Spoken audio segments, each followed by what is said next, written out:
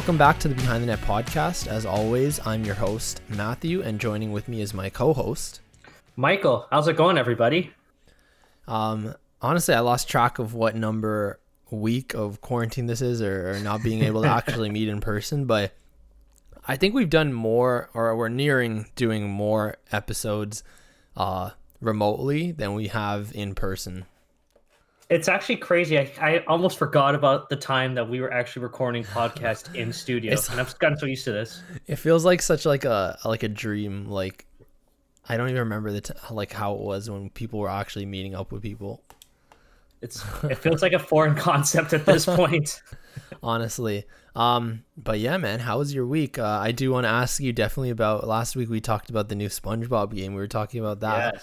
Yes. I finished it. I wanted to ask you about that game, and also just tell me, like, how's your week been, and how's everything been keeping up with you?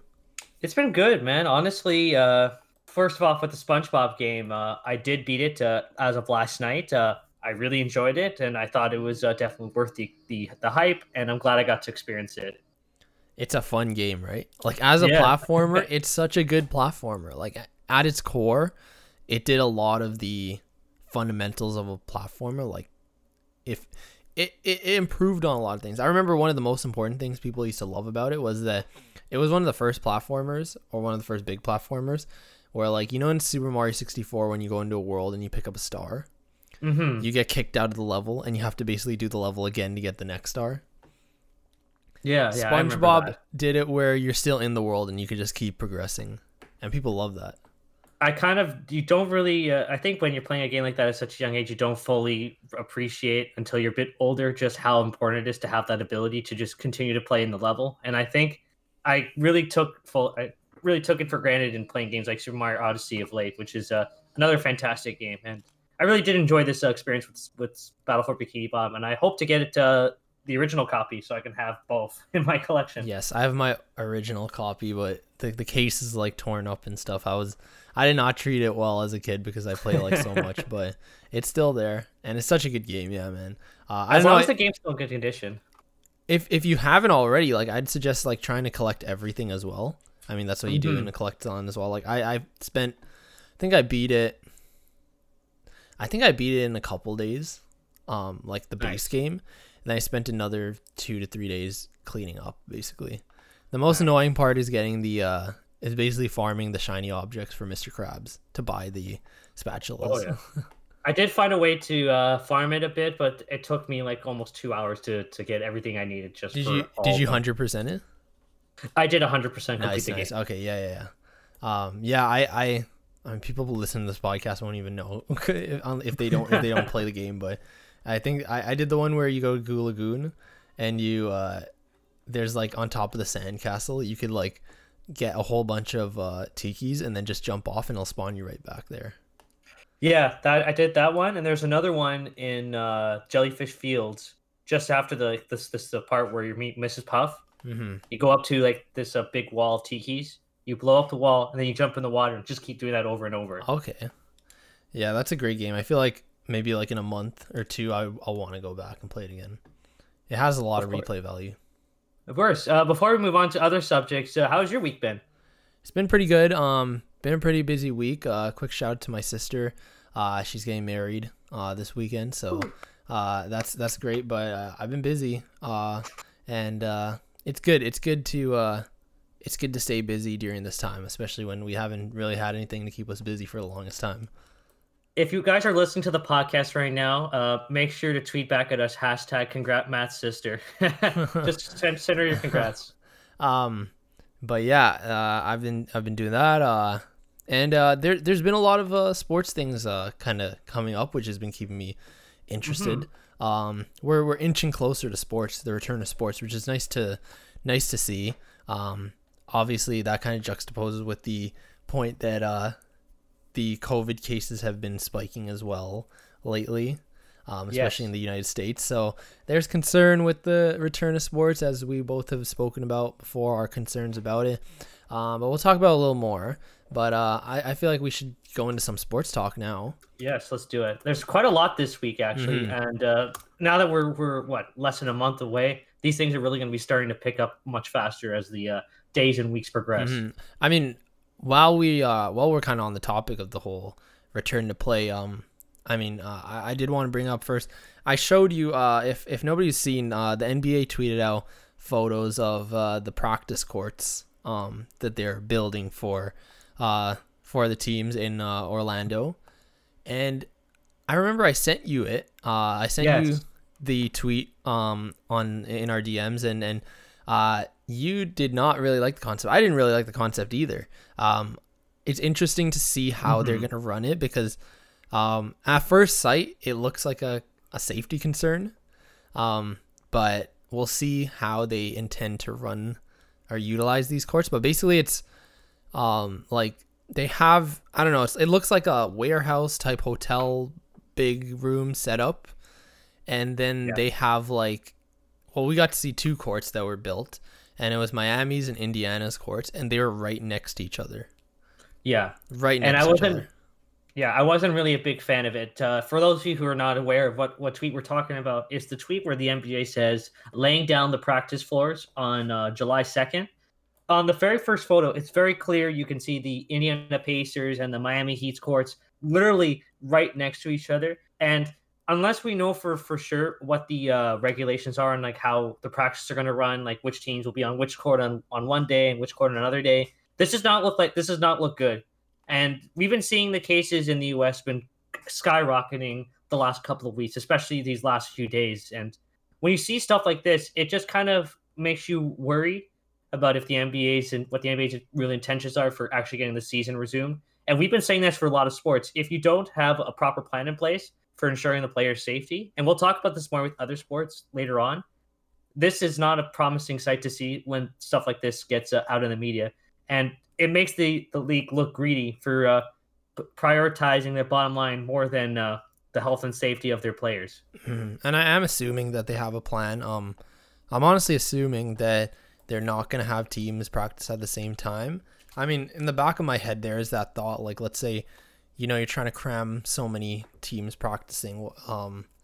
22 teams have to practice, right, in the same facility or in the same facilities, or there's a lack of facilities for that. And you might, I feel like maybe they might have to schedule practices together, but assuming this is the way they're gonna go with it, the safest way would just to have teams practice at different times.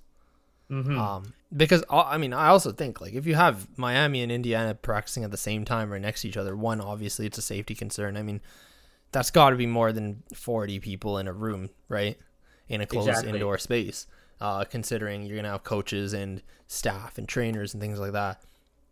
But also, I mean, how are you going to plan out your plays and things when the opponent's right on the court next to you? I think what would be easier would be to have no more than 2 teams on the court at the same time, but also have some sort of curtain so you can't see what's going on the other courts. Yeah, you might still not block out what the sounds that are being made on the other courts. You could kind of ooh, I wonder what this guy's saying, what their claim pin is. And if it's a team that they're playing in the playoffs, they'll be easy ways to jot down notes, like you said, and potentially get themselves an unfair advantage. But then again, it could go both ways. I like to think that if it's like in a room like this, no more than 2 teams on the courts at the same time. Because if you try to cram all 4 teams in there, even with these curtains, it's still does not guarantee safety. And like we said, indoor locations for COVID, you're more likely to catch the disease there than outside. I mean, even with curtains though, that doesn't block out the noise or the screaming out plays and things like that. But nonetheless, I'm sure the NBA has a proper plan in place. Well, if they don't, then it shouldn't be returning. But yeah, I wouldn't worry too much about it. But it's just interesting at first sight seeing that tweet. Yeah. Also, I mean, moving away from the return of sports, but another thing that's kind of been trending today, that I wanted to talk about was it was kind of trending today, but the Washington Redskins are currently reviewing their name. And I do know that this has been something that's been, that there's been pushback against the name, and not just for the Washington Redskins, but a lot of sports teams' names that are named after often indigenous slurs or just indigenous titles that they really shouldn't be, and it is offensive to the indigenous communities. And I just want to know what are your thoughts on that, because I, for one, definitely I've always stood with, I think honestly, with all those teams. I mean, the ones like the Redskins, the Cleveland Indians, the Edmonton Eskimos, even the Chicago Blackhawks, of course. When you're named after, when you're named after something so embedded into history like that, but it's for a sports team, I think in the end, like when it comes down to a team name, you should just change the name if it's offensive to a particular group of people. Either way, I was telling you this before we started recording the episode. Teams have changed their names in the past. I mean, I mentioned, in basketball, the New Orleans Hornets turned into the Pelicans, the Bobcats turned back into the Hornets. You mentioned the Washington Bullets turned into the Wizards. Yeah. And honestly, as long as a team is in the city that they're in, be it the Washington Redskins or the Chicago Blackhawks, as long as they are, let's just say the Chicago Blackhawks, as long as they are a hockey team in Chicago, you can give them a whole new jersey scheme, a whole new logo, a whole new team name, and they could rebrand completely, and I can assure you people are still going to support the team in their city. Exactly. Because that's what sports is about. It's about uniting people, and if your team name, logo, or the branding of your team is offensive to people, definitely, like, even if it's to a particular group, you should not be using it. And I mean, also that you have to consider also the aspect of profiting off the history of a particular group of people as well. That's an aspect. So I think I've been saying this for a long time with all the pushback historically that these teams have gotten. I've been on the side that they should definitely change the names of these teams. You just pretty much said exactly what I'm thinking, and I want to expand upon it a little bit further. What I find crazy is that these issues have been present for so long, and it only took the major sponsors of the teams themselves to pressure them into changing the names for them to actually go forward with it. For anyone who doesn't know, it's trending today because I believe FedEx, who is they're the sponsor of Washington, right, of their NFL team. FedEx is basically pressuring them to change the name, and like I said, this has historically been an issue that a lot of people have been asking for a change, and I guess now that the sponsor has stepped in, they're starting to take it more seriously, which they should have taken it more seriously a long time ago. It just really puts into perspective that money still makes the world go around, and that it's all about, like, the saying from the raps, like there's a rap song where the chorus is all about the Benjamins. That's literally true with things like this. If money is being if organizations are pressuring these teams to back out financially in hopes of them actually doing things that should have been done years ago, that should tell you that if you want to make serious changes, you have to hurt their bottom line. And that's what really sucks. That it doesn't take like, oh, this makes logical sense. This name is not that great. It hurts people. Maybe it's a good time to change it. And I'm surprised it's taken them, 30 years since this debate has first started, or even the fact that this name was even chosen to begin with. Or how about the fact that the Indians had their logo recently changed back in 2018, and yet they still are called the Indian? I agree. And of course, I think, I just wanted to reiterate that for both of us and also other people who are, offering their opinions on this debate, you and I, we are not part of any indigenous community, But Hmm. so it's not our position to be offering our opinion or really fighting back against anything. But the point I have, and I'll leave it at that, of course. But the point I'm making here is that I stand with the indigenous communities who are against this against these team names and these team brands. Oh, of course, yes. And I think at the end of the day, I obviously it's not our position for whether or not we should be offended in the ways that the Black community for certain issues during these recent weeks Mm-hmm. feel offended by certain things. But I think we can all agree that the time has it's long overdue for the Washington Redskins to change their name. And I Mm-hmm. hope that whatever name they do come up with is a safe name, a name that's welcome for all, and that's what one step forward for making sports even more inclusive than it already is. Which Mm-hmm. actually, by the way, there's been a lot of debate online over what the name of the team should be when they do decide to change it.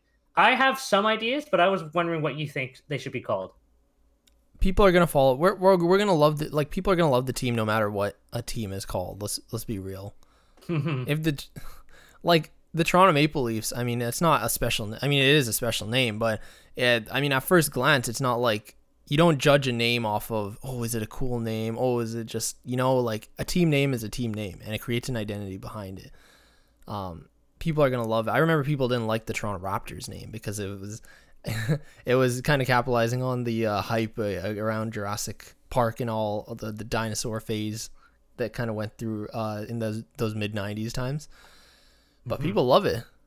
People are gonna get behind teams, but I don't know. I don't know what they'd name their team.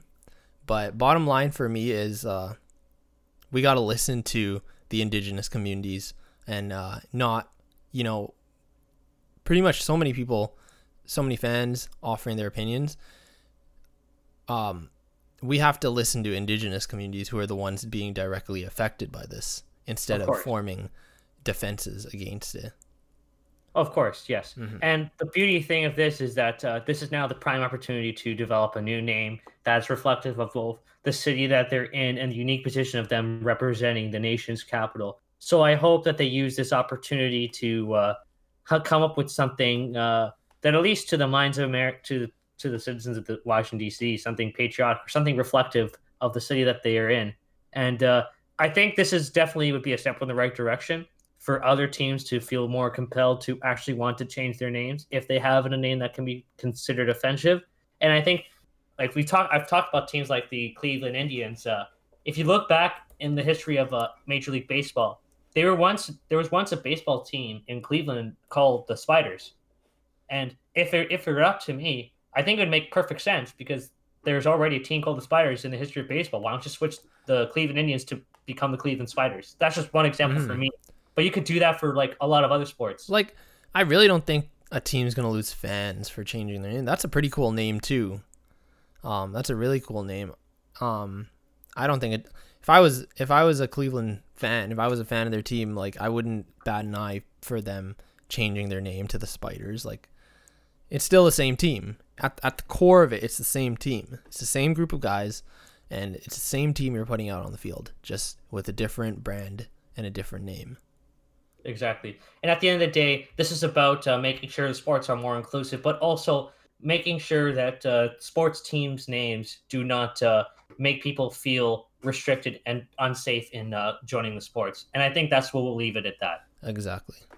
We'll leave it at that. But I do want to move into another kind of big. Well, there's two big things we want to talk about this week. We'll start with hockey, and I'll let you take it away because I know you want to talk about last week, and we never got to talk about last week, but we'll talk about it this week. The class action lawsuit that is being made against the CHL. So, Michael, if you could explain to to the listeners what's been going on there. It's a very heavy subject. First of all, I don't feel very comfortable talking about the full-on details of the things that have been done to the players. But essentially, what's been happening is there's a class action lawsuit being brought forth by Daniel Carcillo and Garrett Taylor for really grotesque, violent, disgusting, and downright traumatizing hazing incidents that both of them experienced during their times in the CHL. I believe Carcillo was in the OHL with I believe the Sarnia Stings, and Garrett Taylor was in the WHL with the Hurricanes during the time that these incidents happened in their respective rookie years. Mm. There is a very long piece that details the story, like what's being included in the class action lawsuit by Ken Campbell on the Hockey News. If you haven't read that already, if you're comfortable enough to read it, I would recommend that you take a look at it. And basically, these kind of stories have been circulating around for like this rumors of these kind of things happening have been like kind of been in the conscious of some people in the hockey world for years, and this is now being brought forward to the public's attention, which has gotten people very upset over the downright sickening things that are happening in hockey culture. And we've already seen a lot of awakenings for hockey culture in the last 12 months. Obviously, first with the Bill Peters incident and Akeem Alou, the Mitch Marner story with Mike Babcock, and now this moment, right? Just the moment with the George Floyd protests and the Black Lives Matter movement, and now this story. It's pretty crazy that these things have even happened. I'm sick to my stomach when I read the details. And I think what's really even more sad, but also kind of helpful in help progressing changes, is how much more stories there are of these kind of things. Because Ken Campbell has been covering this story a lot, and he's been writing more articles since that initial piece, with more players both backing up the hazing incidents and other players coming forward with their own stories of hazing, like the really bad kind of hazing. Mm-hmm. And there's also Rick Resthead, who is been covering the story a lot as well, and he's been tweeting out a number of stories, not limited to the CHL, but junior hockey as a whole in Canada, and they're just as bad, if not worse, than the kind of things that have been talked about in the CHL stories, and like some racist taunts being fought forward, and no punishment being handed to a player that used of the vulgar slur. Like, Mm-hmm. I could go about this for a long while, but I think what I'm going to tell you guys is that it's sad that it's taken this long for action to be done for the players that are committing these vile and players and coaching staffs that are committing these vile actions. And I hope that there are serious changes made from top to bottom in the hockey culture, because if you want to know why people have a hard time fully buying into the sport of hockey and just the fan base surrounding it, it's when stories like these come out and the kind of things that minorities have to experience. Mm-hmm. I completely agree with your points, Michael, and I just want to give some more details about the lawsuit. So yeah, Daniel Carcillo, again a former NHL player, he basically announced it on June 18th, and I'll read his statement. I just want to mention that basically the defendants that are listed is the CHL and its three member organizations, which is the WHL, the Western Hockey League, the Ontario Hockey League, and the Quebec Major Junior Hockey League. And just as they are listed, they're also all their teams that are under those leagues are listed as defendants. Before I read out his statement, I want to reiterate your point and really emphasize that I'm glad it's happening like this. This lawsuit is happening now to kind of bring light to it and bring justice to really what's really a big thing that's been tainting hockey culture for a long, long time. And you and I, we've spoken a lot about the issues in hockey culture on this podcast a lot, whether it's from racism to homophobia to, lack of diversity. And this lawsuit details a lot more very descriptive and very just terrible things to hear and read, things that happen. And you and I, we haven't played. We definitely haven't played major junior hockey, or we haven't even played any form of competitive or any higher rank of competitive hockey. But definitely when you put teenagers grown up in this kind of toxic hockey culture together, I guess what we've learned from this lawsuit and people like Daniel Carcillo who's been speaking out about this is that these terrible, terrible things happen, and it's about time that some justice is served and changes are made. So I just want to read Daniel Carcillo's statement. So he said, when he tweeted this out, he said, "I commenced a class proceeding today against the Canadian Hockey League and its leagues and teams. It's on behalf of underage minors who suffered violent hazing, physical and sexual assault, and psychological trauma while playing Major Junior Hockey League. I was one of those kids when I played in the OHL. I know there are many more just like me. I believe this case will give those who were abused a chance to be heard. In my experience, sharing stories of abuse is part of the healing process. It allows a person to take their power back. I also believe that this lawsuit will create real positive change in Canadian junior hockey. This type of abuse has nothing to do with the sport and it needs to stop." And I agree that at its core, this is not what hockey is, but somehow hockey culture has become toxic in those ways I mentioned before. And for people who just want to get into the game of hockey because they love to play it and they love what it is, it's so hard to get into when you realize these things in hockey culture that really make it an unattractive sport at times to play.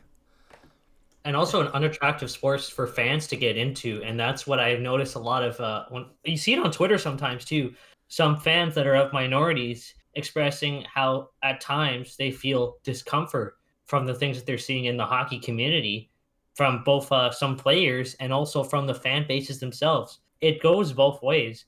And it's honestly kind of you're both shocked and disappointed by the kind of things you see once they fully come to the surface. Mm-hmm. And like I said before you continue, I just hope that these class action lawsuits inspire major changes in all areas of hockey, because it's one of these things that until serious action is done at all levels, these kind of things unfortunately run the risk of potentially continuing to happen.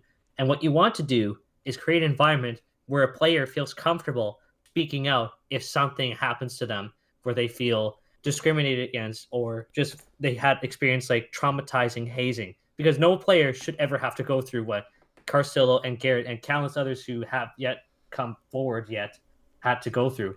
Mm-hmm.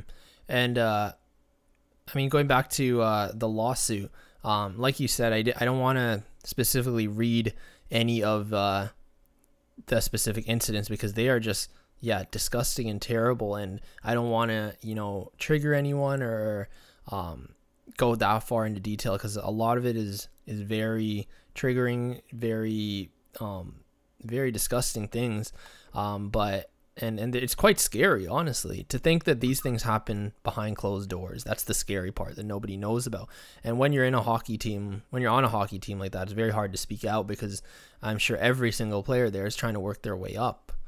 So it's hard to even try to fight back, and that's the scary part. So I'm so glad that this lawsuit is trying to change that. But it is a 46-page statement of for the claim, and if you would like to read it, you can. There are a number of different articles. I'm looking at one on the CBC that details a couple of instances from the lawsuit. If you'd like to read more about it, you can check it out online. But since it's just the lawsuit has just started, we don't really have much details, but I think we'll leave it at the point that I think you and I both agree that we've been talking about hockey culture and the toxicity of it for a long time, and we've been talking about how it slowly needs to change and how we've been coming up with ways that hopefully it starts to change. Again, we've said it starts from the early years of hockey, the next generation. You start with the younger generation who eventually grow into that OHL or CHL level generation, and then NHL players eventually, and it starts there. And I think this lawsuit will, if anything, definitely hopefully make a statement, bring justice, and change things, and change how things happen in the CHL, and hopefully that more accountability is taken by not just the players but also the league. Yep. And before we move on to other topics, if you guys do want to read up further on these stories, or if you just want to catch up for what you've missed, we will, in the episode description for this podcast, we'll link to said CBC story that Matthew mentioned, as well as a link to Ken Campbell's articles on the Hockey News so you can get up to speed on what's been going on with this story. I'm hoping that some positive changes come forward from this class action lawsuit, and I'll leave it at that. Exactly. With that, we will move on to the next topic, and I'll let you explain this one as well.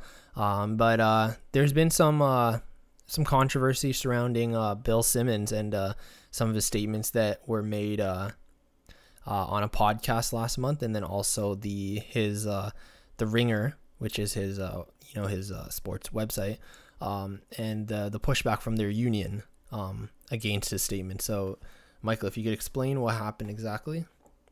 I'm going to do my best to make it as simple as possible, but the general basis of the story is, first of all, for those of you who don't know, Bill Simmons runs a sports site called The Ringer, and he also runs a podcast called The Bill Simmons Podcast. And he's been well-repped member of the sports media industry. His podcast is one of the most popular on multiple sporting of all sports podcasts. So he is a very big deal. And he's recently come under fire for for something that he said, but for the way that his company hires employees. Now, there was a podcast, I'm going to say it was last week at the time of recording, where the guest, I can't remember his name off the top of my head. It was a June 1st episode. Yes, okay. Titled A Truly Sad Week in America, and that was highlighting the protests that were happening against racism during that week. And yeah, the podcaster was the guest podcaster was Ryan Russillo. Thank you very much, Ryan. So Ryan Russillo complimented Bill Simmons for his hiring practices. Yeah. Yes, but that immediately came under fire because some members of the Ringer team questioned the validity of that statement, and knowing, because they're part of the team, they thought that's not true.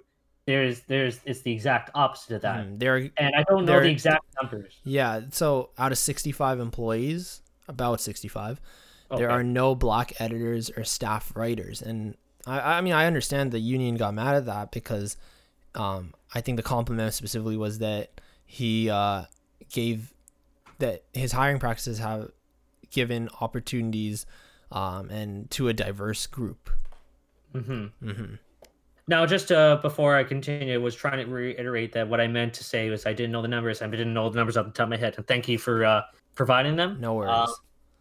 Just so basically, there's been a lot of backlash for Bill Simmons and the Ringer for their hiring practices and the fact that the majority of their staff, both on board and covering league sports like the leagues like the NBA and the NFL, which, as we're both aware, are predominantly dominated by black players, and majority of the reporters are white. So there's been, he's had to come forward with a statement, Bill Simmons, since this controversy has come to the surface, and it just really puts into perspective the importance of a diverse staff and why it's important to have different perspectives from not only just like the people you interact with, but just based on their skin color, ethnicity, background, sexual orientation, all that stuff. And if you are only limiting yourself to specific set of staff, you're really limiting your pool, and you're potentially missing out on some quality candidates. I do want to say, Simmons did, afterwards, he did issue some statements on saying that he expects to make personal announcements, and he knows that the Ringer fell short on diversity, and he is going to try to make sure that the company is making progress on the issue. Apparently, at a meeting a few days after the episode, he told the staff he was going to make mistakes, but that he tried to learn from them. But of course, the staff, I mean, they have every right to be concerned about the comments made. I mean, exactly what you said. It's very important to hire diversity, because, I mean, when people make the argument, that the best person has to be hired regardless of their race, a lot of the times employers don't realize the amount of talent that is in, people that are in a pool of people of color. And like you said, exactly, the NBA is made up of predominantly black players, and to kind of exclude media members that are black or people of color, it's just not right. Honestly, I sit on that. And even speaking from a personal aspect, I mean, you and I, we both we're both trying to get into sports media, both of us. And for me personally, I mean, as a person of color, even I sometimes worry about that. Like, definitely, I'm sure so many people of color in the industry are, coming out of school like we are, have similar concerns that, it's been like this for a long time, but companies have not been hiring people of color to the same degree as white people and things like that. And I know a lot of companies are taking accountability and trying to improve, but we need a lot more improvement. And when you see something like this, like the Ringer, a whole company, or even just when you have Simmons, kind of, I wouldn't say, I mean, again, it was comments made by his guest podcaster, but when you get a statement like that a company is kind of taking pride in about being diverse when they're actually not diverse, it just kind of hurts people of color a little more, because they really have to dig deeper for opportunities, as opposed to the white members of the media and things like that. Mm-hmm. And before I just wanted to bring up a quote that Kyle Dubas brought up last 2 years ago, when he hired Haley Wickenheiser and Noelle Needham to his team.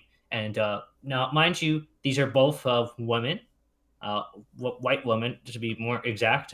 But the fact of the matter is that even in hockey, hiring a woman is still a very rare thing, and something that doesn't happen very often, just like a person of color being hired by a sports media industry.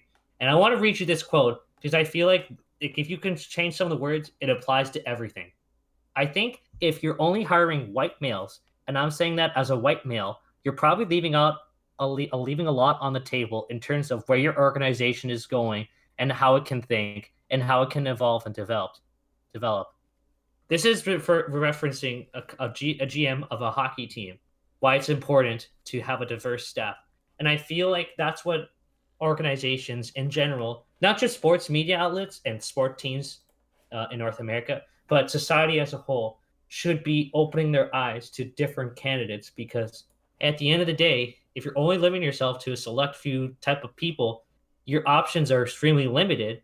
And I think you're just, like I said earlier, a lot of great candidates are being left to find work elsewhere, or potentially have to change careers because the field that they really want to be in is not giving them those opportunities. Exactly.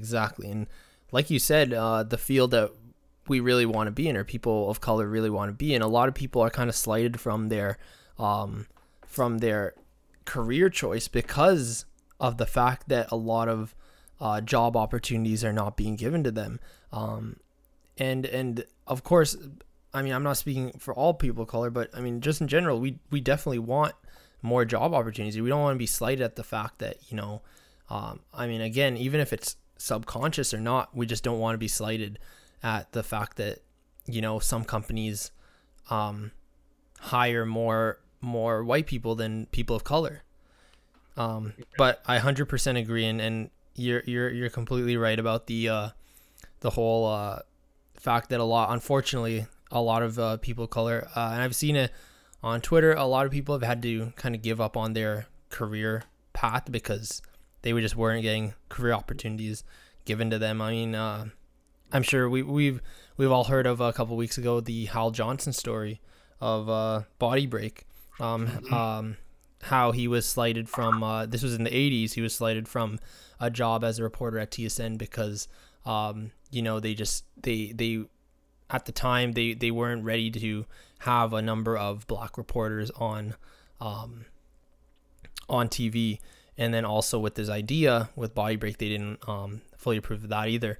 But it's just one example. And then, like you said, Kyle Dubas, I really like how Kyle Dubas is doing it. And if we're talking hockey here, again, hockey is very much so a white male dominated sport in more ways than one. And any minority, whether it be women or people of color, they just need to have more opportunities given to them.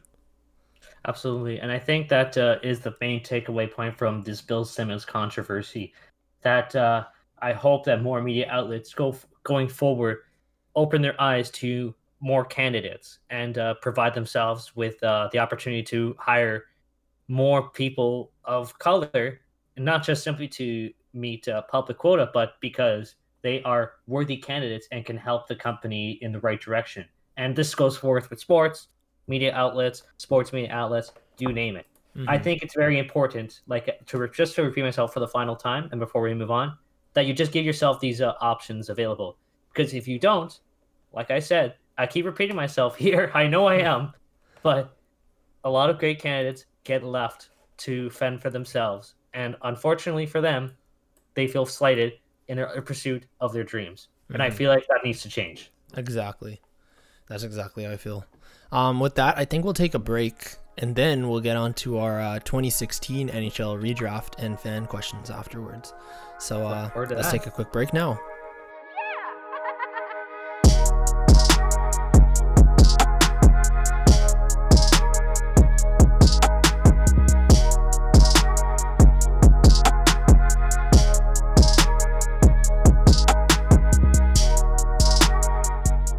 After a short break, we are prepared and ready to redo the 2016 NHL draft. And that was the draft that we have very fond memories over because of a particular player on the Toronto Maple Leafs that got drafted on that particular day. For sure. I mean, it's so vivid for me. Like I think I was a senior in high school. That was my last year.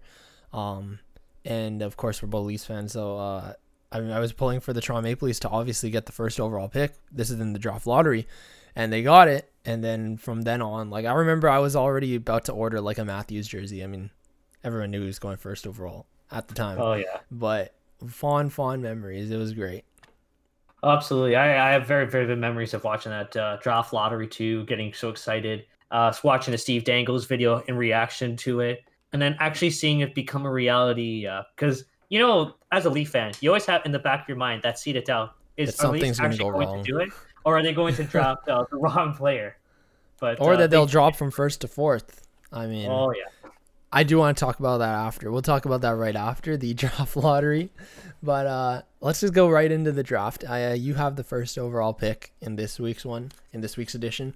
And for anyone who hasn't listened to the last few episodes, as always, we're always welcoming new listeners, of course.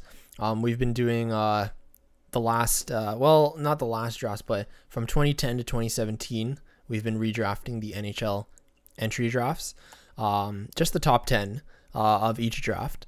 And we've been doing back and forth. So one of us will get the first pick and then so on.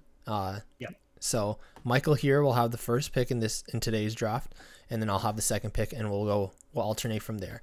But Michael, you have the first overall pick, and I have a feeling I know who you're going to pick anyways. But how about you make it official? Okay. So in 2016, Austin Matthews went first overall. In this redraft, Austin Matthews drops down. I'm kidding. He goes first.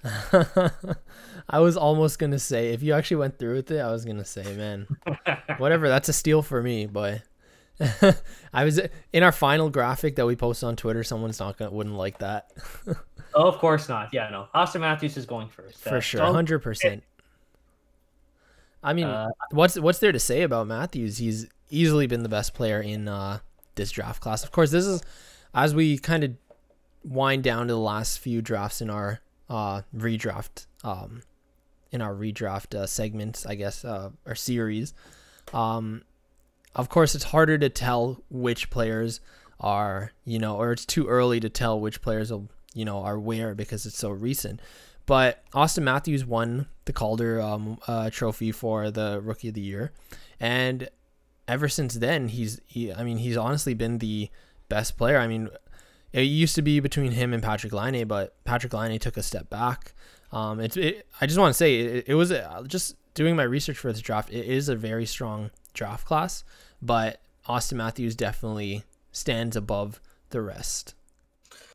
Now, before we do move on to the second overall pick, I just want to reiterate, how crazy is that there's a Leaf player drafted first overall and has continued to live up to the expectations? Like, it's so rare for a high Leaf draft pick to live up to the expectations that fans have been given upon them. We've been so used to the likes of Luke Shen being drafted highly, and everyone was expecting him to do great things, and then his career has made him become a journeyman. Mm-hmm. That's the kind of things we've been dealing with for like the last 20, 30 years between Wendell Clark and this moment here. So just the fact that the Leafs have a homegrown talent, at least from drafting purposes, and that player has proven to have a good career so far, it still doesn't feel real. Mm-hmm. And just to state off some stats for Austin Matthews, I'm sure everyone pretty much has his stats tattooed in the back of their mind, but I mean, we know he's a consistent 40 goal scorer, scored 40 in his rookie year, scored 47 this year. Other than his rookie year, which that was the first season and only season he's played all 82 games, but he still put up 69 points in that rookie season. Ever since then, nice. He's averaged over a point per game. And I mean, this season was his best season so far. Unfortunately, it was cut a little bit short, but he put up 47 goals again and 80 points. So he is developing into, I mean, he is already, I would say, a superstar, but he is developing and climbing the ranks in the top players in the league. I'm just really excited to see what the future holds for him, because if this is what the start looks like, I can't imagine what he's going to look like in 5 years down the line. 100%. But who are you going to take number 2? I'd imagine this is either going to be very easy or slightly challenging. It's pretty easy for me, especially when I looked into kind of the whole draft. It was pretty. It became a pretty solid decision. But another player that I am very interested in seeing how his career pans out. With the second pick, I'm going to take Patrick Laine, who stays at number 2 from the original draft. And yeah, I mean, when the Jets first selected him, I mean, honestly, there was a point where he was making a case for first overall, and everyone said he has. I mean, he displayed, Ovechkin-like goal scoring abilities, and in his first year, he certainly lived up to the hype. Like right off the bat, he was up for the Calder alongside Austin Matthews, and I mean, in his rookie season, he scored 36 goals. That's right behind Austin Matthews in goal scoring. And then in his second season as well, he scored 44 goals, 70 points. So he's definitely a bona fide goal scorer. But as we've seen in his last 2 seasons, he's kind of taken a step back, especially last season. Only 50 points last season and 30 goals. And this season, he's only scored 28 goals, but he still put up 63 points. So nearly a point, getting back to his point per game pace. Again, this is a very recent draft, so it's still very early to say. Like I said, it used to be very close, Matthews versus Laine, and now Matthews is kind of taking the bigger step forward, or should I say Laine has taken a step backwards slightly. But again, it's early. They're only 4 seasons into their career, so I really want to see what Patrick Laine can do in this league, because the talent is still there. He's just figuring it out. Mm-hmm. I mean, he showed it in his first 2 seasons for sure. I really am excited to see what the future holds for him too. But I was definitely like with you in that his third season was definitely has the potential to either be an anomaly or maybe just the start of a somewhat of a decline, because there was a game like early in the 2018-19 season where he scored 5 goals on the eventual champion Blues, and then went on to struggle for weeks. Like, didn't he score only like 1 goal for like an entire month or something like He that? needs to focus on consistency. Yeah, absolutely. But I mean, just the fact that he's been pretty much a consistent 30 goal scorer throughout his career so far and nearly hit that mark just prior to the pause. I think it's safe to say that Line being picked number 2 was the right choice for the Jets. And although he had potential to be the first overall pick, I think Jets fans are not going to complain too much about taking Line second. Hmm. Now let's keep this moving. Again, we are going to offer a little analysis here and there for players, but I think we need to keep Yeah, yeah. going overall. But good stuff for the first 2 picks. So you're up with the third pick. This is going to be the first jump in the draft. This is actually one of my favorite players on teams outside of the Leafs, and I'm not going to delay it any further. Matthew Tkachuk. That's exactly who I had at third. And I mean, what else is there to say? I mean, he's honestly grown into a great player for the Flames. I mean, quickly. I mean, he's put up. Last season he's put up 77 points, 34 goals, and this season he put up 61 points. So he's really developed into a star player for the Flames. And yeah, I'm excited to see how he develops even more. I think his last season, 2018-19, when he broke out for the first time, it was really impressive to see because he was on track to be like a consistent 50-point getter, and it looked like it was going to be a decent pick for the Flames around the 6th overall selection. But the fact that he's really exploded his production and become a pest, like a really good pest at that, the kind of like that we've seen with Brad Marchand, Mm-hmm. Brendan Gallagher, and so many other players. The player that every team wants to have on their team but hates to play against. Yeah, and what's crazy too is that this season, with the likes of Johnny Gaudreau on the roster, Matthew Tkachuk led the team in scoring. Mm-hmm. That's a very impressive turnaround, if I say so myself. And he played one less game than Gaudreau too. So I think it's safe to say that the Flames are really happy with this pick. For sure. So with my fourth pick now, I think we might see the biggest rise in spots here, possibly. Mm-hmm. But I'm gonna take Alex DeBrincat. It's nice. I had him at 4th as well. Yeah, from the Chicago Blackhawks, of course. I mean, a lot of Leafs fans are kind of.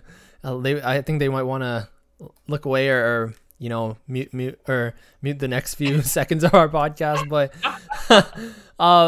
yeah, he fell to the second round, of course. That was the time when size still mattered a lot. Or I mean, I think around that time, teams are starting to realize that smaller skilled players are very valuable. But it was a slow increase to where we are today.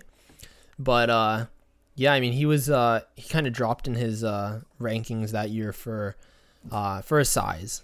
He's obviously one of the smaller players, but I mean, he was a bona fide 50 goal scorer in juniors with Erie, where he played alongside Connor McDavid. He put, even after McDavid left, he was putting up 51 goals, 65 goals. Like, that's insane. And he still dropped in his draft year. He put up 127 points, 65 goals, and he still dropped that late. It was a steal for the Chicago Blackhawks, and he showed everyone that he could back it up, because last season he put up 41 goals and 76 points, and whether that's an outlier or not, we'll have to see. But even this season, he might have taken a step back, but he's still been very productive for, again, a Chicago team that's kind of on the decline. But he's one of I'd honestly say probably their brightest young star. And he had 45 points this season, so that's good. All I want to say about DeBrincat is, like, obviously what has been said about him that hasn't been said. He's been the biggest steal of the draft so far. But how many times are we going to see undersized players being passed on and then seeing said players explode offensively before we realize that you should just draft players and scout them just based solely on their abilities and not overlook their size. Because I think it was, what was it, last week or 2 weeks ago? One of our high picks that made a big jump was Braden Point, and just like DeBrincat, he's a smaller player, and that's why he fell so far. But he's ended up having a great career so far. So Hmm. I just hope that GMs and scouts just stop with this idea that small players don't work and that it's all about big, muscular guys. Small players can play, and we've seen so many players like this. Hmm. And sorry, I just want to reiterate. I did make a slight mistake when reading off his stats. It was his draft plus 1 year that he scored 127 points, but in his draft year, he still scored 51 goals and 101 points. So that's not like he was arguably one of the highest producing or best forwards in junior hockey when he was in his draft year, and the fact that he fell simply because of his size. I mean, I know there could be other issues that teams saw in him, but definitely a steal for the Blackhawks. Absolutely. Now let's move on to the fifth overall pick, and this one player dropped a bit, but I think he's definitely made the Blue Jackets happy with their pick, and I pretty much gave it away, so I'll just say it: Pierre-Luc Dubois. Hmm. I remember when Pierre-Luc Dubois was chosen, he was kind of I think he went a little higher than he was actually ranked in the draft. Because I remember Jesse Puljujarvi was supposed to be taken third. In all the mock drafts, everyone saw it coming, and I remember everyone considered Edmonton getting the steal with Puljujarvi, because Columbus ended up taking Dubois. But I mean, in hindsight, Columbus made a great decision because Pierre-Luc Dubois has developed into a great center for the Blue Jackets, and at the time they needed a center as well, so it really worked out for them. Absolutely. And what I like about Dubois is that he has good size, and I think what Blue Jackets fans have come to love about him is his two-way game. And Hmm. what kind of player do I think of when I think of a center that has a great two-way game? Bergeron. Sorry, for some reason struggled to remember his name, but that's what I think of when I think of Dubois, like the Hmm. next Bergeron, even though he's bigger than Bergeron. And I think that's a great thing to have, a player that could be a reliable center at both ends of the ice, potentially a candidate to win the Selke Trophy one day. That's a good pick at third overall, even though that was a bit of a jump at the time. People thought that was a bit sketchy. I I mean, in think, hindsight, it looks great yeah. Oh considering yeah, that that's you know Jesse Puljujarvi was the one who was supposed to go there, and now it's looking like. I mean, let's be real. Jesse Puljujarvi is probably not going to be drafted anywhere near our redraft right now. I don't think so, and that's unfortunate because of the situation that he was in. But let it be known before we move on to the sixth pick that Puliarvi still has potential to have a good career. It's just unfortunate the way things have Hmm. gone on for him in Edmonton. And again, our redraft is not any official ranking for how we think these players will do in their career. It's a very recent draft, so it's still very very young in their careers, and that's why we're stopping our series at the 2017 draft because we Yep. feel like the 2018 and 2019 drafts are still way too soon to tell. But Yeah. yeah, so with my sixth overall pick, I'm going to be taking a defenseman here, and I'm going to take Charlie McAvoy from the Boston Bruins. Nice. I Hmm. had him at 6-2. This is actually looking very similar to It my list looks so far. right now. Our redraft is exactly how I had my rankings. Pretty good. But McAvoy is honestly just a solid defenseman for the Boston Bruins. He's the type of defenseman you would love to have on your team. Simply put, I mean, like if you want to go off stats, he's also been a consistent 30-point scorer, and for a defenseman, that's very solid point production.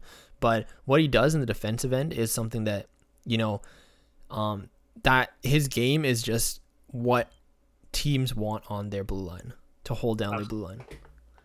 Yeah, he definitely played really well last season during the playoffs. This season was a bit of a struggle for him offensively. I know that it took him almost half the year to get his first goal of the season, but once he did, his production really took off. I know this because I picked him up on my fantasy team this Nice. season, and he was a good pick, like under the radar. For some reason, he was left alone, but let it be known that Charlie McAvoy is going to be a great defenseman for the Bruins for years to come. Mhm. He was a good pickup in the mid first round, and like that's a great that's good development, and also just speaks to how well the Bruins have been retooling their roster. In spite of the fact that their 2011 Cup is now almost 9 years ago, they're still in contention for the Cup. That just speaks like, as a Leaf fan, you hate to see it, but at the same time, you gotta respect it. Yeah, for sure. Let's keep this going. So now, I think the last few picks we need to keep him a little more concise, but yes, you have number 7. Okay, I don't know if this is going to match what you have on your draft list, but this one's going to be another jump. But Mikhail Sergachev. Nice. So not exactly how my board was, but he was actually right next on my board, so that's okay. And again, Sergachev, drafted by Montreal and then flipped to the Tampa Bay Lightning right after for Jonathan Drouin, pretty much less than a year later, about a year later. And yeah, he's just been a solid defenseman for the Tampa Bay Lightning, and again, a young player that is able to keep the Lightning, just keep them stacked. Honestly, like, what a pickup! Yeah. When you get a young player that can play like he does, like a solid NHLer, you always want to keep them on your team. And he's been a solid 30-point scorer as well. And that's all I have to really say about him, but he's been a great defenseman. Absolutely. Just very quickly before we move on to the next pick, do you think that's a trade Montreal will regret down the line? I honestly do think so. I feel like it's one of those trades where it's like why people say, you don't trade prospects so early, because you don't know what's going to come about them. And I mean, Montreal's Jonathan Drouin, and he's been good for Montreal, but Sergachev, like, you could have waited on him more, Absolutely. I couldn't agree more. And I know Drouin's going to have a fine career, but I just think there's something to be said about Sergachev's career so far that has been very impressed with his development so far. But number 8. So with number 8, I'm going to take who I had at 7th on my board, and that is Clayton Keller. Nice. Clayton Keller has been, very effective for the Arizona Coyotes. Again, an all-star forward he's developed into. And, I mean, he's kind of taken a step back from his rookie season, but still, he has the talent in him to, put up maybe another 60-point season very soon. You know what's funny? Clayton Keller gets severely underrated by a lot of hockey fans. I feel like not enough people give him the respect that he deserves, because so far he's had a good career. But I think maybe it's because of the market that he's in. It's unfortunate that this happens to a lot of players, such as Sebastian Aho.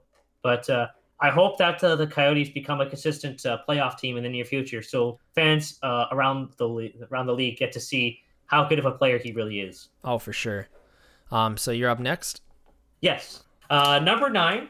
This might be a little bit of a stretch if you think about it, but actually not really, because he's been really good for the Avalanche, and that's going to be Samuel Girard. Samuel Girard, great pick, honestly.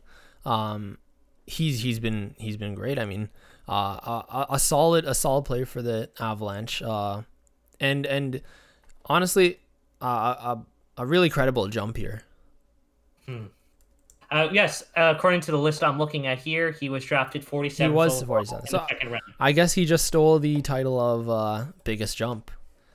But he for sure has been a steal. He's been a regular NHLer, and he put up arguably his best season this season, scoring 30 points in 70 games. It's crazy. The Avalanche in recent years have been doing really well with trades, and I think picking up Samuel Girard is one of the more underrated pickups for them, because he's been really good for them, especially this past season. So good job, Joe Sakic, on unearthing unrecognized talent. Yeah, he was drafted first by the Nashville Predators, but again, when you when you trade for some prospects, they have a lot of upside a lot of the time. Of course. And last but not least, the number 10 pick. So this one's hard for me with my 10th pick. I was debating between two more players, but I'm gonna go with since we don't have a goalie in this yet, I'm gonna go with Carter Hart. Ooh, that's interesting. Interesting. I didn't have him at number 10. I'm gonna be honest, I wasn't really thinking about him, but you know what? That's a good pick. I'm gonna mention who honestly, when you guys go, I know the sucky thing is that when people see our graphic that we tweet out, that's when people base their opinions off of our ranking. But let me explain myself. I'll just get my honorable mention out of the way here too. It was between him and Jacob Chikrin, for me. But I went with Carter Hart. I mean, what he's been doing for the Flyers, we've seen the Flyers kind of completely turn around honestly, the last season. And he is a big part of that. Ever since he stepped in the league, he's been a very effective goaltender. And I mean, since when do we get a goalie, that young step into the league and be that solid? He's had a winning record for both his seasons. I mean, last season he put up 31. He put up 16 wins, and this season he put up 24. And he hasn't had a losing record yet. And he's really, like, we've seen the turnaround of the Philadelphia Flyers, and you cannot tell me a big part is not because they finally found a solid goaltender in Carter Hart. Finally. That's exactly it. Mm-hmm. It's been years since the Flyers had a stable force on their in their crease. So this is hopefully finally the goalie that they've been looking for. And like I said, you never want to rush a goalie, right? And some might say he was rushed a little bit early. I mean, he started when he was like 20 in the NHL? That's super early for a goalie. But he stepped in and he stepped in with authority, and he looked good. And absolutely. That could, some people might think rushing him could hurt his career, but maybe he's showing that it actually helped him, because look at that experience he just got. And now he's already a regular NHL goaltender, a starting goaltender. Yeah, shout out to him, because he really helped my fantasy team this year. Of course, I just had to bring that up. But before we move on to fans' questions, you mentioned Chychrun as an honorable mention. I definitely was considering him.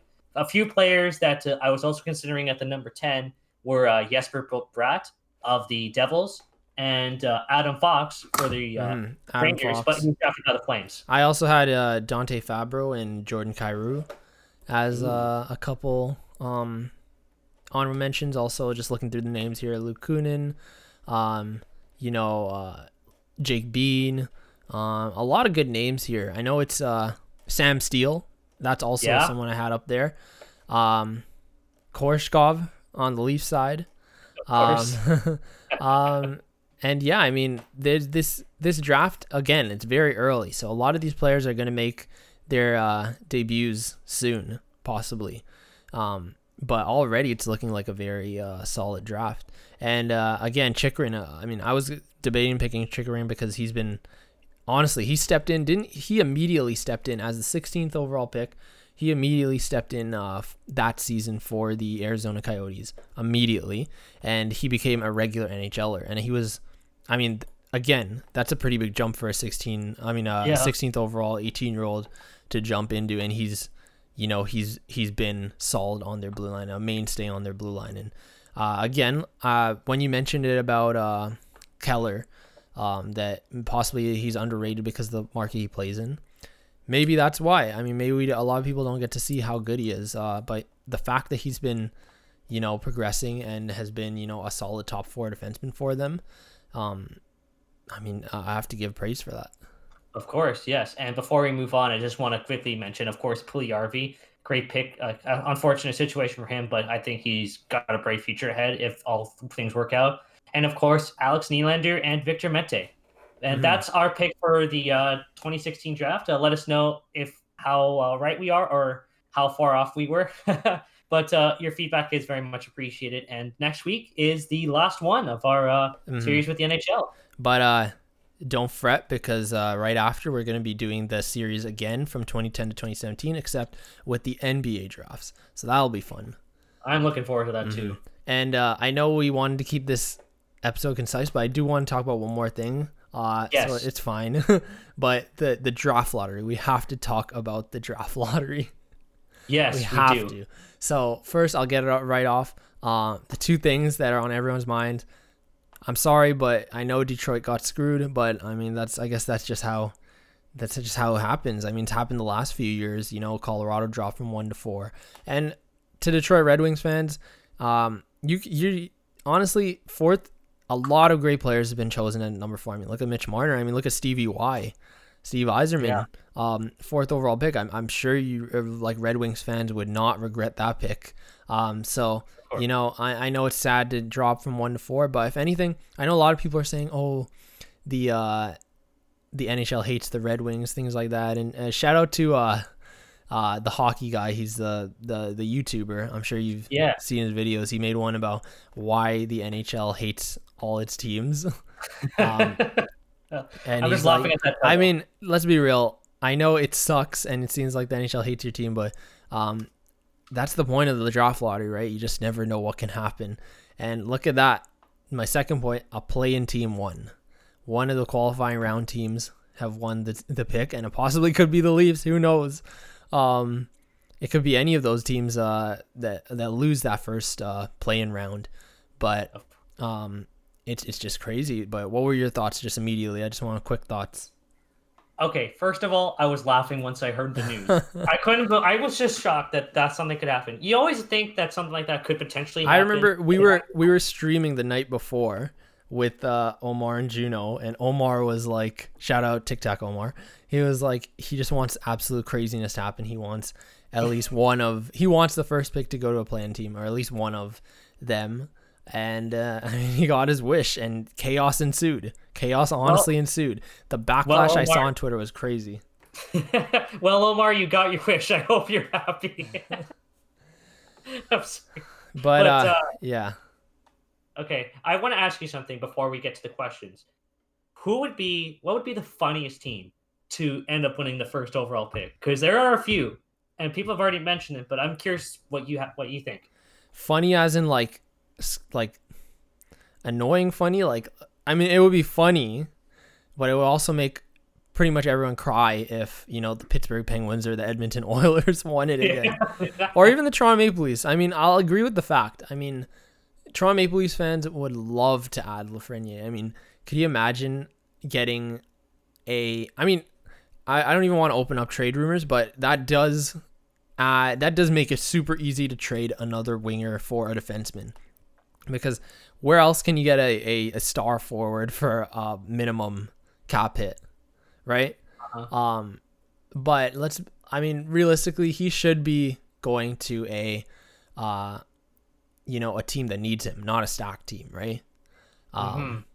But what can we do? That's how this is how the NHL has decided to go about for this year. I know a lot of people are saying it's not fair, but given the circumstances, I would say, I guess, they didn't have much of a choice. This is one of the more fair systems that they can come up with. And that's just how the draft lottery balls have played out. Yep. I just want to reiterate that what would be funnier? Well, I don't know what could be funnier. The Arizona Coyotes winning because they have Taylor Hall. Oh, I was going to say that. Lottery luck, or someone we don't expect winning it, which would be even funnier. Because I think that everyone's expecting it to be the Oilers, the Penguins, the Blackhawks, the Leafs. When it could be even funnier when it's someone like completely out of left field. Like, oh my goodness, how did we not see that coming? I mean, I wouldn't mind it being, a team who's never gotten like first overall. Someone like let's say like Minnesota. Yeah. I mean, I saw some people say that would be one of the more boring destinations for him to land. But I mean, hey, maybe if anything, give it to the teams who are actually in need of a player like that, right? Even if they're in a playoff spot. Montreal, I'm gonna admit, like, it would be quite the story if he went to Montreal, right? We know Montreal has not had a first pick in so long, in decades, and what's better if they can get a homegrown, hometown, like from Quebec, player, right? Star player to lead the team. And I'll give it to the Habs. I know Habs fans have been wanting them to tank or at least get a good draft pick, and they've been keeping competitive. And maybe the Balls somehow, even though they messed up their tank, somehow rolled in their favor. Absolutely. I'll leave it at this. What I like about this draft lottery result is that there's now a lot of intrigue with the play-in rounds, and I think that if there's one thing that could make people interested in watching it, is that intrigue of should the team really go for it or just lose out on the chance of drafting Lafreniere. I just love chaos. This is fun. I'm gonna ask you one more question before we move on. I'm sorry about this episode going longer than we expected again, but I just took in. This is a very important topic we have to discuss. But No, of course. would you rather have the Toronto Maple Leafs win or lose to get that 1 in 8 chance of getting Lafreniere? Or let's remember the Toronto Maple Leafs. Their draft pick is actually with the Carolina Hurricanes, unless it's a top 10 pick. And there's only 2 spots left for it to be. Actually, there's 3 spots if you're counting 10. So there's 1, there's 9, and there's 10 left. And if the Toronto Maple Leafs don't win one of those 3 spots, then it's not even their pick, right? Yeah. But of course, everyone wants the number 1 pick. But there's only a 1 in 8 chance of getting that, even if you are eliminated in the first round. So is it really worth losing to get to have that 1 in 8 chance, or I guess you could say 3 in 8 chance, I guess, of even getting to keep the draft pick? Yeah. It's actually funny. This is the exact dilemma I posted on Twitter right on the day that this happened, which is hilarious because you never really think about which scenario you would actually want. If it were me, I would just go into the play-in rounds with no expectations of what's going to happen, because I do not want to go there thinking, oh, for sure the Leafs are going to lose and get Lafreniere, or for sure they're going to win and go all the way to the Stanley Cup Finals. I just hope that they just play. I think the best scenario for me is they play as best as they can, and but lose out in the play-in round, and then get Lafreniere for their effort, because that'd be a silver lining.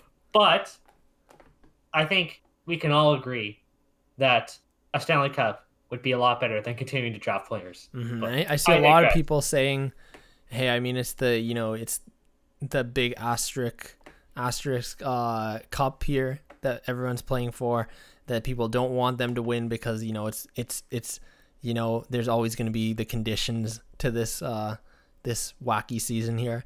But no, I know the players want to win naturally, and you gotta want your team to win. So I think the Toronto Maple Leafs, it's a 1 in 8 chance of getting. First of all, don't risk it. Just play. Just try to win. Try to use this year's playoffs to boost that confidence or anything. Just win one or 2 rounds in the playoffs. Exactly. And if anything, if the Toronto Maple Leafs lose, at least Leafs fans won't be as disappointed as they've been, because they have one more thing to look forward to. Exactly, yes. And that's, I think, the main takeaway for all of this. Now, we have 3 questions this week. So thank you, everybody, for sending in your questions. We want to go through them a little quicker. Yes. But yes. Yeah. Okay. I'm going to first start off with Mark from it's Luxty. He's one of our co-workers at Editor and Leaf. He asked us a few questions. First, where were you when Tavares signed? So, I mean, I'll just go right off the bat. I actually don't remember exactly where I was, but I know I was out. I was not home, but I mean, I was basically following along on Twitter. I was on the go, following along on Twitter, seeing all the rumors, things like that. I forget, was it Maple Leafs Hot Stove who basically tweeted it out early? Yeah. And people, I mean, Maple Leaf Hot Stove, shout out them, a great site, but they're not known to be breaking news like that, right? So people took it with a grain of salt, but it ended up being correct and pretty much the exact details. But I remember, I mean, during that time, everyone has the notifications on for Bob McKenzie, Elliot Friedman, everyone, right? And when I got the notification, Elliot Friedman tweeted, Tavares to Toronto. I don't even know. I was like so excited. Oh, I remember this very vividly in the back of my memory. I was at work at Fan 590. This was back during my internship. Oh, that would have been great. And the office was going nuts when news was circulating that Tavares was potentially going to sign. And I remember there's so many screams, because obviously this is Toronto and there's a lot of Leaf fans working there. And I was freaking out too. Like they teach you to try and keep your cool and just act professional as best you can. But I think a lot of people were more than happy to break the rules that day, which was and I didn't mind either, because how can you not? Something like that does not happen very often. Yeah, for sure. Arguably the biggest signing in NHL free agent history. Absolutely. But yeah, Next question. Thoughts on the hub cities? Thoughts on the hub city. So we didn't get to this. We didn't get to this yet, but definitely we want to save it for now. But definitely. Yeah. So if you haven't heard, the news so far, or the reports is that Toronto and Edmonton have been selected as the hub cities for the NHL. And honestly, first I want to say, I mean, we all saw coming that once the COVID cases started spiking in Vegas, that the NHL showed interest in moving them to Canadian cities. And of course, we've spoken about this on the last few episodes, but we preferred Canadian cities because it would have been safer. And I think last episode we even talked about Vancouver. We were hoping it could be Vancouver and Edmonton out of the remaining choices. We didn't really want it here in Toronto because Toronto is in Canada, it's the biggest hub for COVID cases right now. But we could see why the NHL wanted to choose Toronto. Of course, a lot of facilities here in the GTA, a lot of hotel space, things like that. But so, I mean, we kind of saw it coming with Toronto, but great choice for Edmonton. I like the choice there. I'll make it very brief, as fast as I possibly can. What works for Edmonton is that there's a hotel literally connected to the Oilers arena. And there's also Rexall Place not too far away. So there's at least 2 places where teams can play, and potentially many more practice facilities. But for Toronto, there's obviously the hotels. There's the Scotiabank Arena. But then there's more than just that. You could have games being played at like Coca-Cola Coliseum. Up the road is the old Maple Leaf Gardens, and there's an NHL-sized rink there. The Leafs practiced there a few years ago. They can go there. And if you want to have even more games played, take some of them to Mississauga. Is it the Hershey Center still? It's not, but I forgot the name. The name. It's where the Raptors 905 as well play. Okay, I looked it up. It's the Paramount Fine Food Center. Yes, that's it. Okay. Again, yeah, but I mean, point is, there's a lot of OHL facilities, even minor hockey facilities here. Just for Toronto, of course, is a hockey city, so there's a lot for players. All right. When you put it that way, that's why they picked it. So, next question. Okay. This one is going to be coming from Mur at Mur Out Loud. Shout out to her. She's a great follow on Twitter if you haven't followed her already. She asked 2 questions. First one, do you think the players are purposely leaking their wariness about returning to play with the hope that they'll garner fan support for canceling the season? So that's a kind of long question. So I'll let you I'll let you go first though while I digest it. Okay. Now, I've been thinking about this question a bit since I first saw it. And honestly, I think it just comes down to whether or not the player feels comfortable playing.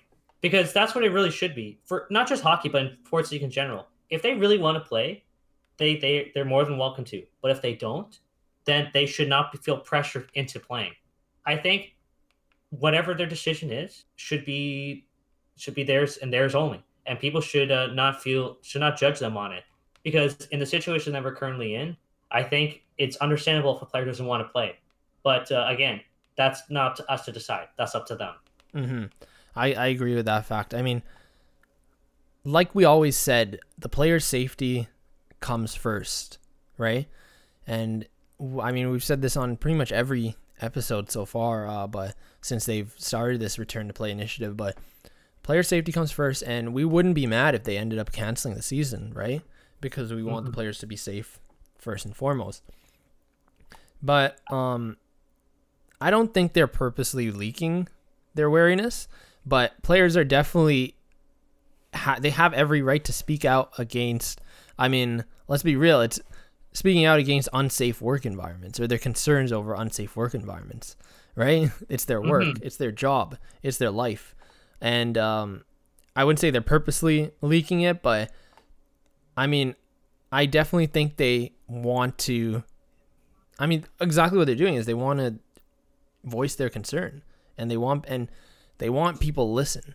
I mean, essentially that is it. They want people to listen, and I'm glad the fans are taking their side as well. And ultimately, it is up to the NHL, and it's also up to the players to want to participate. And I think we talked about this last episode as well, about how Hmm. the difference between NHL and NBA.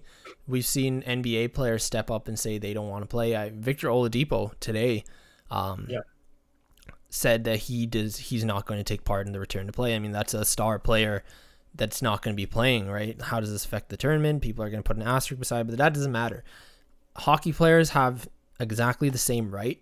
The only difference is, as we've spoken about before, hockey players and hockey culture again has less of an outspoken culture, or hockey players feel like they need to be there to play. They need to just, give up the body. Things like that is always associated with hockey. I think we should normalize the fact that players have concerns for their safety, and they should be able to step away from it if they want to. Absolutely. I think that's really all there is to it. And if fans are mad that the players are going to step away, they should understand that this is their right, and the situation that we're in warrants that. So I don't think there's any more to it than that. Now, here's another quick question from Mer. She asked, "What's your favorite Toronto pizza place?" Honestly, I'll list off I don't have many, but like first, not Pizza. I know Of everyone course. doesn't like Pizza. I know there are people who love Pizza, but Pizza is a dipping sauce place. I'll leave it at that. But my favorite like big franchise pizza, not even just Toronto. When you say Toronto pizza place, like I think like smaller or like not like mainstream as much. But my favorite pizza in general, like even fast food kind of pizza, is Little Caesars. Yeah, that's good. But I think more specific is Blaze Pizza, and I know that's also a franchise, but it's not as big as like Pizza, Pizza Hut, Little Caesars. But Blaze Pizza, I love Blaze Pizza. Yeah, Blaze Pizza is really good. I remember having that a lot during my undergrad, and because there was you know this very well. The one at Yonge and Dundas Square. Shout out to that place. Uh-huh. Their meat cream pizza, man. I haven't had that in a while. I wouldn't mind picking it up again one of these days. What's your favorite? Okay, there are a few off the top of my head that are nearby. There's one that's slipping my memory, but I'll get to it once I find it. First of all, Pizza Libretto. There's a couple locations in downtown Toronto. It's really, really good. It's one of my favorite places to go and get pizza. Another one is Goodfellas, which is about 5 minutes away from my house. We've had it a few times. It's good ratings. Definitely recommend that. It's near Jane and Bloor, by the way, if any of you who are wondering. And there's a third one. I think it is Pizza Libretto there because there's one near my house. And yeah, I think those are the two that stick out in my mind because I've had those pizzas a lot the last since I moved here to Etobicoke, and just kind of haven't. It's so good. Good choices. Good choice. All right, So one more question. One more. Yes, last question. It's from Totally Offside. Shout out to him, of course. He asked, "Would you rather be attacked by one horse-sized duck or 10 duck-sized horses?" That's a question right there. I'll say I haven't been attacked by a duck, but I've been kind of attacked by a goose before. Kinda, and it's not a nice feeling. I remember I was trying to pet it, and it tried like jumping at me or whatever, but yeah. No, I'd honestly to keep it short, I'd go with, let's just go with, I think, like how big, 10 duck size. Oh, that's still pretty big. I'll go with one horse sized duck. I don't think a duck is as dangerous as a horse, for one. And let's hope I could outrun one duck as opposed to 10 of them, or 10 little horses. Horses are fast as well, and if there's 10 of them, I don't think I could outrun them. I agree with you there. Ducks compared to horses are typically less threatening, but I would imagine that when I'm thinking like a horse is I can't imagine why a horse would want to attack you, But then again, the horses are pretty strong and they can knock you off. They're, So they're strong. yeah, they are. No wonder if humans have been riding them for years. I don't know. I would probably say one horse-sized duck, but like you, I hope I can outrun it. But yeah, those are our answers for this week's questions. Keep those funny questions coming. I like them. Yes, me too. But that was the episode, and honestly, we had a lot to talk about. This week was a great week in sports. Episode, yes. I feel like I just want to say it right off the bat. We always say we want to have shorter episodes, more concise, but look, there's a lot to talk about. We've been hitting the 1 hour 30 mark about now, but great episode either way. Yeah, excellent episode. So, call us out every time we do this. Yeah, but I mean, unless you guys like what we're talking about, or I mean, just give us feedback if anything. But thank you for listening. You could always tweet me or send me a message or tweet us questions at either of our Twitters. Mine is at Matt_Rodrigo_. And mine is at the least IMO. And before we go, we were talking last week about the Mario Kart 8 tournament. It's coming. It's coming. It is still coming. I've just been very busy this week, but we have a Google form prepared. We will tweet it out this weekend probably, and we'll have it next week for sure. So look forward to that and also future episodes of the podcast. And thank you guys so much for listening. Thank you so much for listening and have a great day.